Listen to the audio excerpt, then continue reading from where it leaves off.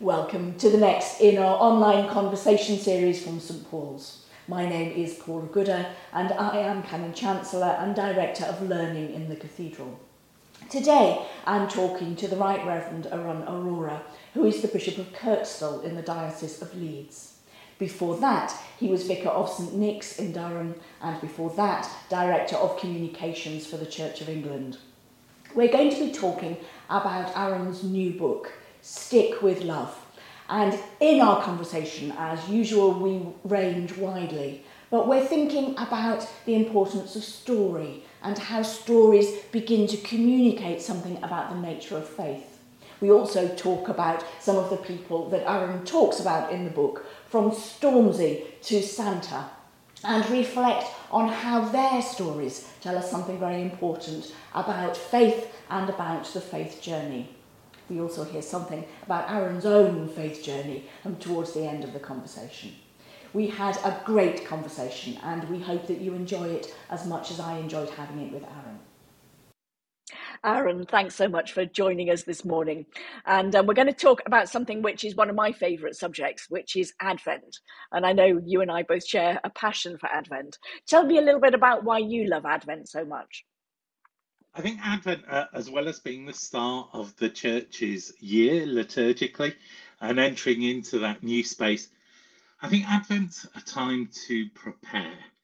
There is that sense of both looking forward and looking back at Advent. Of course, looking forward in preparation to the coming of the light into the world at Christmas, but also that sense of looking back, not only over the past year in terms of the calendar space, but also looking back at God's faithfulness as we come to Advent.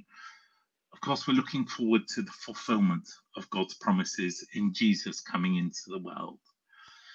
But there's also for all of us individually that sense of reflecting upon God's faithfulness in our own lives and in our own journey. Almost the pause, I think it's been described somewhere as a spiritual MOT, that time to reflect on the presence, the action of God in our own lives, in our own spiritual walk with Him, and almost undertaking that period of reflection, not simply to look back, to review without purpose, but to do so in the light of what's to come. So marking that step in the onward journey. And have you got any top tips about how you do it? Because I know that when people say to me, Advent, it's a real time for spiritual reflection, I want to say, but I'm running like a madwoman around, trying to get everything done, getting ready for Christmas, going to all the Christmas carol services. You can't possibly expect me to do another thing. Have you got any tips about how people kind of cram that into the busy season coming up to Christmas? I think part of it is taking what happens at church on Sundays during Advent. So as we mark each of those Sundays, the prophets, John the Baptist, the patriarchs, Mary, as we consider that journey, to almost reflect what they mean to us. I mean, if you take the patriarchs in the sense of the shape of God's story, where it began, where it's going, where we are in Tom Wright's famous 5-act play analogy, about the story of salvation and where we are in the midst of that. I think what happens in church on Sundays in a way marks out those different parts of the story and provides us with a basis to reflect not only on that wider narrative, but also internally upon ours. So if it comes to the prophets, where is the prophetic in our own walk with God? How are we responding to that when we consider John the Baptist and his call and his sacrifice? Where is that in our own lives? So both recognizing what has been, but also the call as to what is to come, not only with Christmas and celebrating that, but in our own journey. How is it lived both in light of the coming of Christ, both at Christmas, but also that second coming, and the sense of, with that in mind, with that in view, as we tell the church's story again, the wider church, the historical universal church, as we tell that story, our own place in it, and being able to almost narrow that down from that wonderful broad narrative and story of salvation history through to that individual walk that we all have with God. Now, you've sent me off on a tangent with your reference to Tom Wright's 5-act play. There'll be some people who haven't come across it before. Do you want just to talk us through why that's important to you? I mean, I think it's a really interesting analogy for reading scripture, isn't it? Well, now, Paula, you've put me on the test that I need to remember each of the 5 acts. But I think, and I'm sure I will be corrected if I'm wrong, there's creation, there's fall, there's Exodus, there is incarnation, and then there's the second coming. And if that is the 5-act play, then we live between Acts 4 and Act 5, between the incarnation and the promise of Christ's return. And part of the important thing with that analogy is we know where the story ends. We know where we're going. We know that we are living with the purpose of where that story ends. I think it's Desmond Tutu most wonderfully when he was preaching at St George's Cathedral during the apartheid era, and when a number of soldiers had come in and armed police standing around the walls of the cathedral looking to arrest protesters in a protest that had been happening before the service. They were in the cathedral, and as he preached, he turned to them and said to them, why not come onto the winning side? Because we know where the story ends. And I think it's that sense of living in light of that knowledge, that sure and certain promise of where our story ends in the triumph of God, and recognizing that we are living in that light, and therefore how we live, living between that now and not yet. That is the place in which we live, and that is the basis of hope. A hope that is realized with every glimpse of the kingdom that we see, but hope that will be fully realized. And that's a key theme for me of Advent. Yeah, no, I absolutely agree. And if I can just add in another little bit that I really like about the 5-act play, is that because we're living between Acts 4 and Acts 5, the analogy that's sometimes used by Tom is that we're like a troupe of actors who are called to act in a play. But what happens is that you have the first 4 acts, but then the play stops. And the question is, as the troupe of actors, what do you do next? And I just kind of love the idea that Tom brings in, that actually what you then do is, because you know the first 4 acts and you know what has happened, and you know where it's going, you know what the end is going to be, then you improvise the next bit. And I just love that idea of faithful improvisation. And it kind of chimes so well in with Advent, doesn't it? That what we're doing as we're preparing is we're improvising the story of faith in our own lives. And I think that sense of what does gospel improvisation look like? What does kingdom improvisation look like? Both. And I think the reason why they're important is that as, and particularly now, we can be tempted to despair as we look around both at some of the things that are happening domestically, but particularly internationally.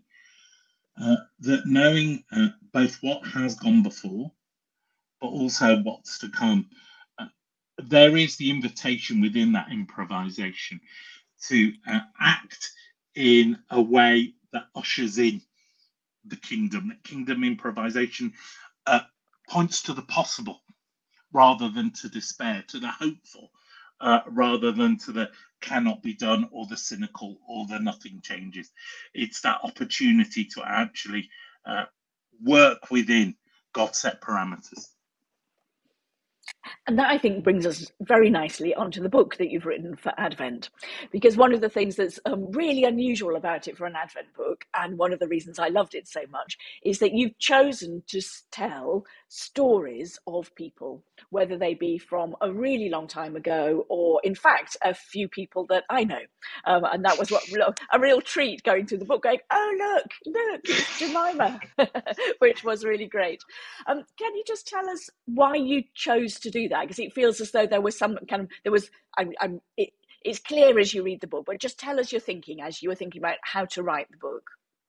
Well, of course, I think the one thing that people, when it comes to faith and reflecting on Advent and its meaning, the one thing that, in some senses, that is most true is story.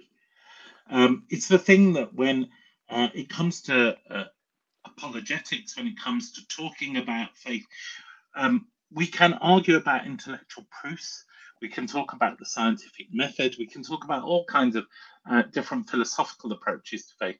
But the one thing that people can't argue with is your story. And I think it's the power of story at its heart. And in the book, being able to tell the stories of faithful Christian women and men, and the way that they have inspired me. So both those during December who we mark in the lectionary, be it the founder of Save the Children, the man who went from saint to Santa, whether it's St. John of the Cross and the Dark Night of the Soul, that their stories are inspirational, and one of the reasons why as a church we commemorate them. But alongside them, almost in the Pauline understanding of what a saint is, those women and men who we know today, women and men of the faith whose stories have inspired me. So in many ways the choice is a personal one. It's people who have inspired me, sat alongside people who the church commemorates. But at its heart, it's all about story and recognizing the way that God has acted in people's lives, but also the way they have responded to the love of God. And I think each of those stories, in some ways, points away from them and to God in revealing the character of a faithful God, and the way that inspires people, and the way that in hearing those stories, we ourselves are inspired not only to imitate, but actually also to ask questions of ourselves. And you'll know, as part of the book, stories are told and then questions are asked. And some of those are challenging. What do we do with unanswered prayer, with those women such as Leah Sharabu, who we have been praying for freedom for years, who was kidnapped as one of the Dapchi girls in Nigeria by Boko Haram. Many of the girls were released. Leah was not, because she refused to recant her faith, because she refused to convert to Islam, and as such has been held captive ever since. And her parents, who cry out to the global church for prayer, for us who cry out to God and say, how long? What do we do in such situations? Not only for people like Leah, but also with those situations in our own lives. And these are questions that we all hold and all struggle with, and are worth returning to during times of Advent, alongside those examples of prayers that have been answered, stories of women who again held for their faith, who have been freed, be that Asaya Bibi, Helen Bahan, others where those prayers have been answered. So since you've raised that question, I think we probably need to pursue it a little bit. How do you answer the question of what do you do with unanswered prayer? And where do you go with that? I go to the Psalms. It's inevitably, I think, where you go. One of the joys for me devotionally of the Psalms are their raw honesty. That questioning of how long, that coming to God in a place of despair, exile, be that physical or spiritual, that place of shaking your fist at God, crying out to God, and saying, really? Really this? And asking God, really fundamentally, why in the midst of all of this do I find myself where I am? Do these people whom I love find themselves where they are? And as Paula, you will know this particularly, but the whole Walter Brueggemann approach of Psalms of orientation, disorientation, reorientation, the constancy that despite the despair, the reality of prayers unanswered, that assertion, and yet I will still praise you, and yet you are still God, and yet you are the God who led us out of exile, who parted the Red Sea, who brought water from the rock, and yet I will still praise you, even though before my eyes, the here and now, I cannot see you act where my heart longs for you to act. So I think there is certainly that, and certainly where I go, and alongside that, Jesus' instructions about the persistent widow, about the role of prayer, both in intercession and petition, but actually also just in sheer and raw honesty. I think that bringing before God all of who we are, recognizing the mess that we may be in, certainly that the world may be in, and seeking prayerfully, honestly, and with heart intent, God's intervention in it. Thank you. Let's turn to some of the stories in the book now. We've got a bit serious, haven't we? So let's go to a lighter note. Tell us how you chose, because there is such a lovely selection of different people that you talk about. How did you choose them? It really was, starting off with the lectionary and starting off with the women and men that we celebrate during December and saying, well, look, these are stories I want to start. Some of those stories were new to me recently, as recently as 2014. And this is where I'm going to trip up, Paula, because I can never pronounce her name right. But Agantaline Jebb, the founder of Save the Children, and I'm sure I've mispronounced it, even though I've written the chapter. Agantaline, an extraordinary woman who did so much, whose work is still now in the Charter of the UN and around the right to the child began with all that Agantaline Jebb did with Save the Children, the founder of Save the Children, and in such a short life. But it wasn't until the consecration of Libby Lane, not even the consecration, in fact, the announcement of Libby Lane as the first woman bishop at the press conference that we organised when I was working in communications for the Church of England, that took place in the Diocese of Chester, that was on the day that the church commemorated Agantaline Jebb. And Libby said, on this day, when we recognise this remarkable woman of all that she did and achieved, inspired by her faith, that actually it was such an honour for Libby to say that it was on that day that her name was announced. But I think the important thing there about Agantaline being inspired by her faith is that if you were to now go to the Save the Children website or look at those organisations that she founded, Agantaline's faith has been airbrushed out in her story. And so it's important when remembering her to put the faith back in, to put God back into the story. And that would be true, I think, not just of her, but when you think of organisations like Amnesty International and Peter Benenson, the story of Oxfam and the then Archdeacon of Oxford and what he did, Chadvara, the Samaritans, the plethora of people, James Cecily Saunders, and the worldwide hospice movement, all of these organisations founded by women and men of faith. And when you now go on, Henry Dunant and the Red Cross, when you look at their websites now, or look, that reference to the way that in living out their faith, these disciples of Christ, their actions led to fruits that transform the world.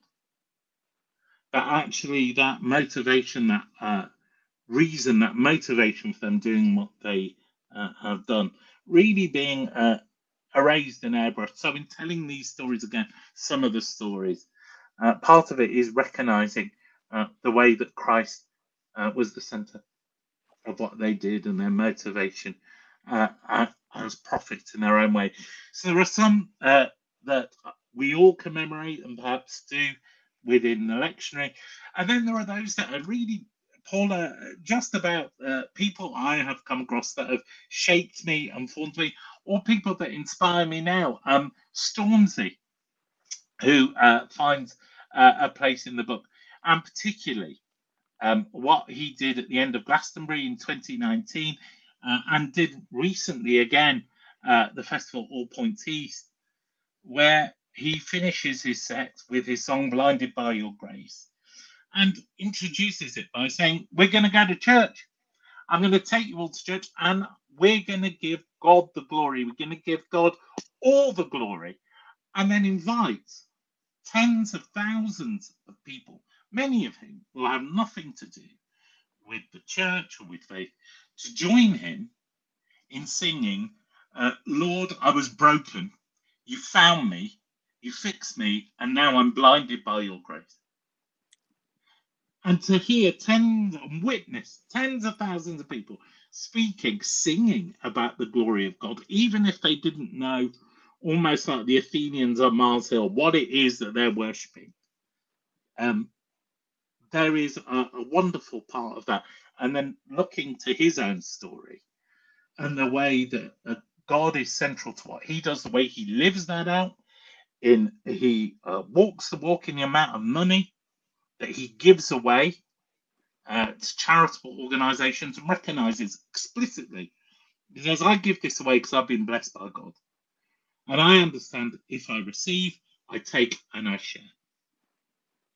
And to do that is inspirational. And at the same time, because of the nature of his music, because of how he was raised in an urban environment with gang culture, and his first album, Gang Signs and Prayer, really reflects this. He says, because of who I am, where I've been brought up, the language that he uses, Paula, is probably, there aren't that many songs that could be played in our churches or cathedrals that wouldn't raise an eyebrow or two. And I don't even refer to the language in our conversation. And yet, here is someone who is seeking to be authentic in his faith, to speak about the way God has formed him, continues to form him. In his latest album, talks about the Holy Spirit, sings about the Holy Spirit and the way the Spirit leads him, alongside then having a track that would defeat a bleeper machine in terms of the number of times it would have to be employed. And there is something about being a missionary to modern culture and to some of the people who will listen to Stormzy's music, where he learns the language or has been brought up in the language of that environment, as we would encourage missionaries to do, being sent overseas and traditionally have done. Say, learn the language of the culture where you're going to proclaim the gospel. I think Stormzy does that, but sadly the language he uses is something that for many people is too much of a stumbling block. So you've told us a story of someone who's very modern, Stormzy, and you've told us a story of somebody who founded Save the Children. Do you want to tell us, let's finish off with a third one of someone from history.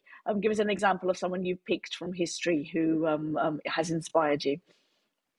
I think having served in Durham at a church named after St Nicholas, then of course Nicholas and Myra who we now know, or most people will see transformed as Santa Claus, but Nicholas, who's the legend attached to Nicholas, I love. Not least because of his absolute commitment to who he understood Jesus to be.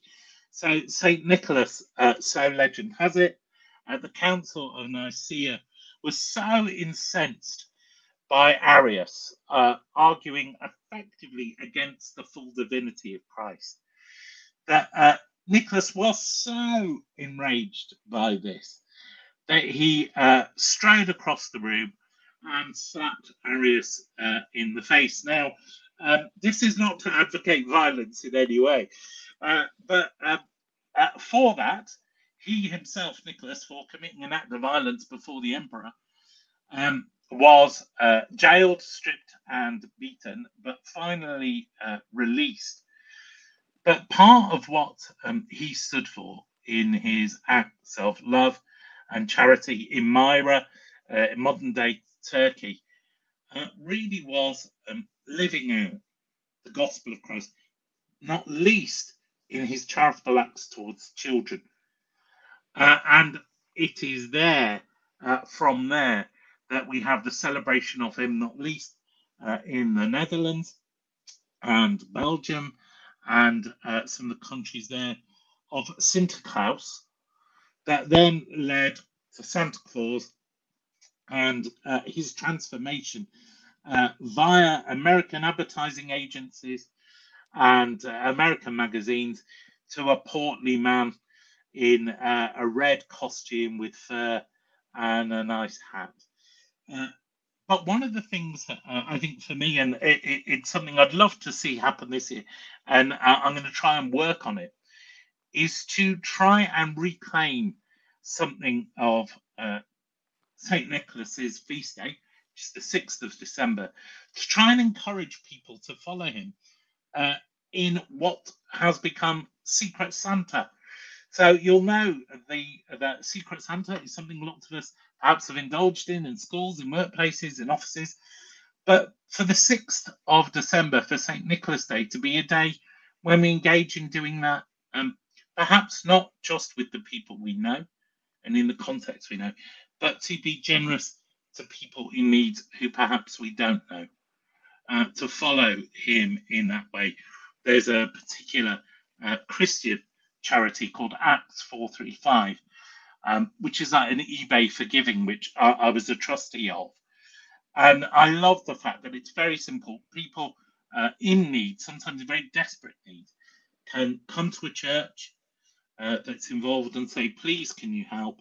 That church can post that need on a website, the Acts 435 website, and anybody can give to a person in need. And the title of that charity, Acts 435, is taken from Acts chapter 4, verse 35, of the early church giving to everyone who was in need, and that sharing of possession. So a way that an ancient saint, ancient enough, can still be used as an inspiration for us being able to live out the gospel in that way, modelled by the early church. That's something that we can do now. I think that's a fabulous idea. I'm much relieved, may I say, that that's what you're taking as inspiration, not the 6th of December as a day for going around slapping people we think are heretical. Yeah, that might be a busy day. And I think I might end up quite red-cheeked on the end of the day myself. Right. So I think not to encourage we'll that. Leave that one aside. We won't do that one. But I love the idea of the Acts 435. That sounds absolutely brilliant. And I'll certainly pick that up, that kind of idea that we can be secret Santas. So really, really great. So you've got these wonderful array of stories. You must have had to leave someone out, and you must have had to really wrestle. Who do you most regret leaving out, and what's the story that you really wish you could have squeezed in? Could we have had an extra day of Advent to squeeze them in for? So I'm going to do 3 very quickly, but keep it short. One is someone I know who lives in the Diocese of Leeds, and she's called Zahida Mallard. And Zahida's story is that of coming to faith from a Muslim background. And as a result, her family, and she's spoken publicly about this on her time in General Synod, and her family disowning her, having paid a very high personal cost for taking the decision to follow Jesus, and the way she has lived it out in commitment, in faith. And I'll never forget one time her telling this story in the tea room at General Synod in London to me, and saying how she had lost all of her family because of her decision to follow Jesus. And I said, but that must be so hard not having family. And she said, well, look around. This is my family. And it's such a reminder that we are joined together no longer by biological ties or biological blood, but actually by the blood of Christ. So Zahida would be one. Pastor Yusuf Nadakani from Iran, who has been imprisoned for his faith on multiple occasions, but has consistently, as an evangelical preacher in Iran, leader of house churches, who has given up so much, that has consistently declared his faith in Christ. Again, had the opportunity to recant, to deny, to get himself out of prison, to reduce prison sentences, but every time has stood by his faith and inspired a generation and led a generation of women and men.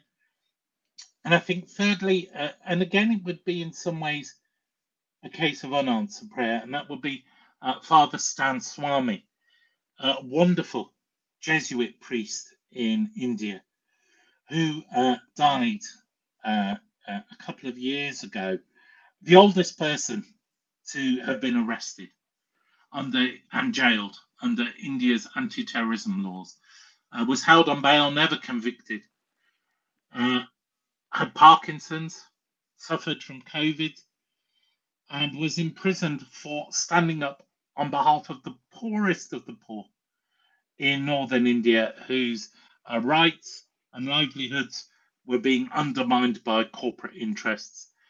And Father Stan, a lifetime of standing up on behalf of the most dispossessed, and who died without justice in prison, awaiting freedom, but whose story of commitment remains an inspiration. So those three.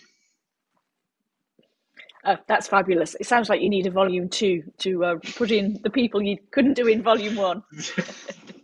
So we'll wait for the Archbishop of York to invite me to write next year's, and then we'll do that. So Paula, let's put the bid in now. Absolutely. Send a copy of this to him. I hope he's listening, and see where we go. Sounds like a plan. I mean, I imagine after reading all of these stories all the way through Advent, you're hoping that people might be able to tell a little bit of their own story, that it will kind of pull out their own story from them. Is that what you're thinking about? And what, if somebody was inspired to do that, what kind of things would you say to them about learning to tell their story of faith? Absolutely is what I would hope would be one of the consequences of this. I mean, we read in 1 Peter that the need always to have and to be ready to explain the hope that is within us, and to do so respectfully, gently, purposefully. And I think, as I said earlier, I think there's a situation where when it comes to your story, no one can argue with it. They can say, look, I don't believe in God because of X, Y, or Z, or I've got these issues about suffering or theodicy or doctrine. But our own stories of how we have responded to the love of Christ, how we have met him, whether that's been something that's been with us all our lives, whether there have been Damascene moments of conversion. The one thing people can't argue with is our story. And I think our testimonies are testimonies not only do they relate to our own experience, but in some ways they're an affirmation of that of our sisters and brothers, of the way that Christ has worked not only in our own lives, but affirms the way that God has called and worked in the lives of others. So I think it has that dual purpose, both to enable us and legitimize our own story, explain our own encounter with God and the difference that has made in our lives, how it is that it makes us us. But also, I think the way that that affirms gives room for other people to tell their story.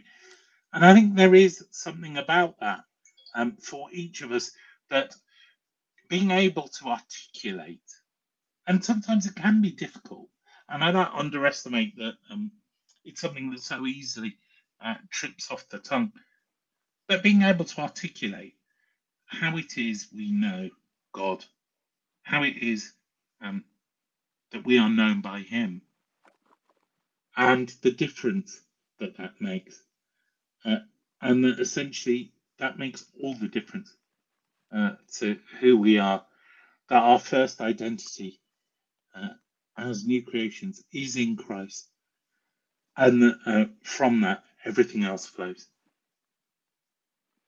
I'm going to be sneaky now and ask you a question I didn't tell you I was going to ask you. Would you like to tell us your story about how you discovered that? Because it feels like that's what needs to happen now. So I wasn't born into a Christian household. My mom is Hindu. My dad was from a Sikh background.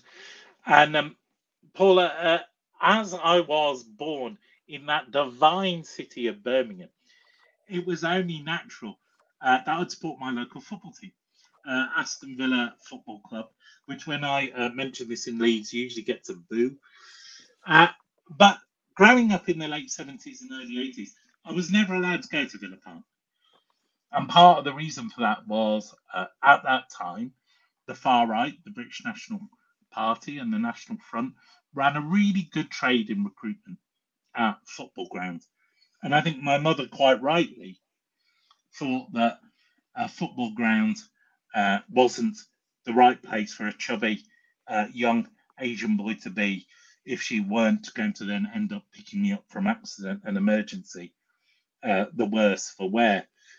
So I had never had the opportunity to go and worship at Villa Park. And then one day, walking home from school, I noticed that the church near us, had a poster saying that some guy called Billy Graham would be speaking at Villa Park, that they were laying on coaches to go and see him, and that the coaches would be free. Now, Paul, I really didn't have much of an idea of who Billy Graham was, but I did know there were coaches going to Villa Park, and I did know they were going to be free. So I badgered my mum to let me go, and in the end, she agreed, and I had my opportunity to go on that pilgrimage and worship at Villa Park. And when I got there that night, Billy Graham talked about Jesus. He talked about a new life in Christ. He talked about the forgiveness of sin and the goodness of God. He talked about the cross, the resurrection, the triumph of Jesus. And at the end of his speech, he said to people, if you are ready to invite Jesus into your life, come on down onto the pitch and prayer of commitment. So I stood up, I looked at my mum, and I said, can I go? And she said, it's up to you. You make the decision, you want to go, you go.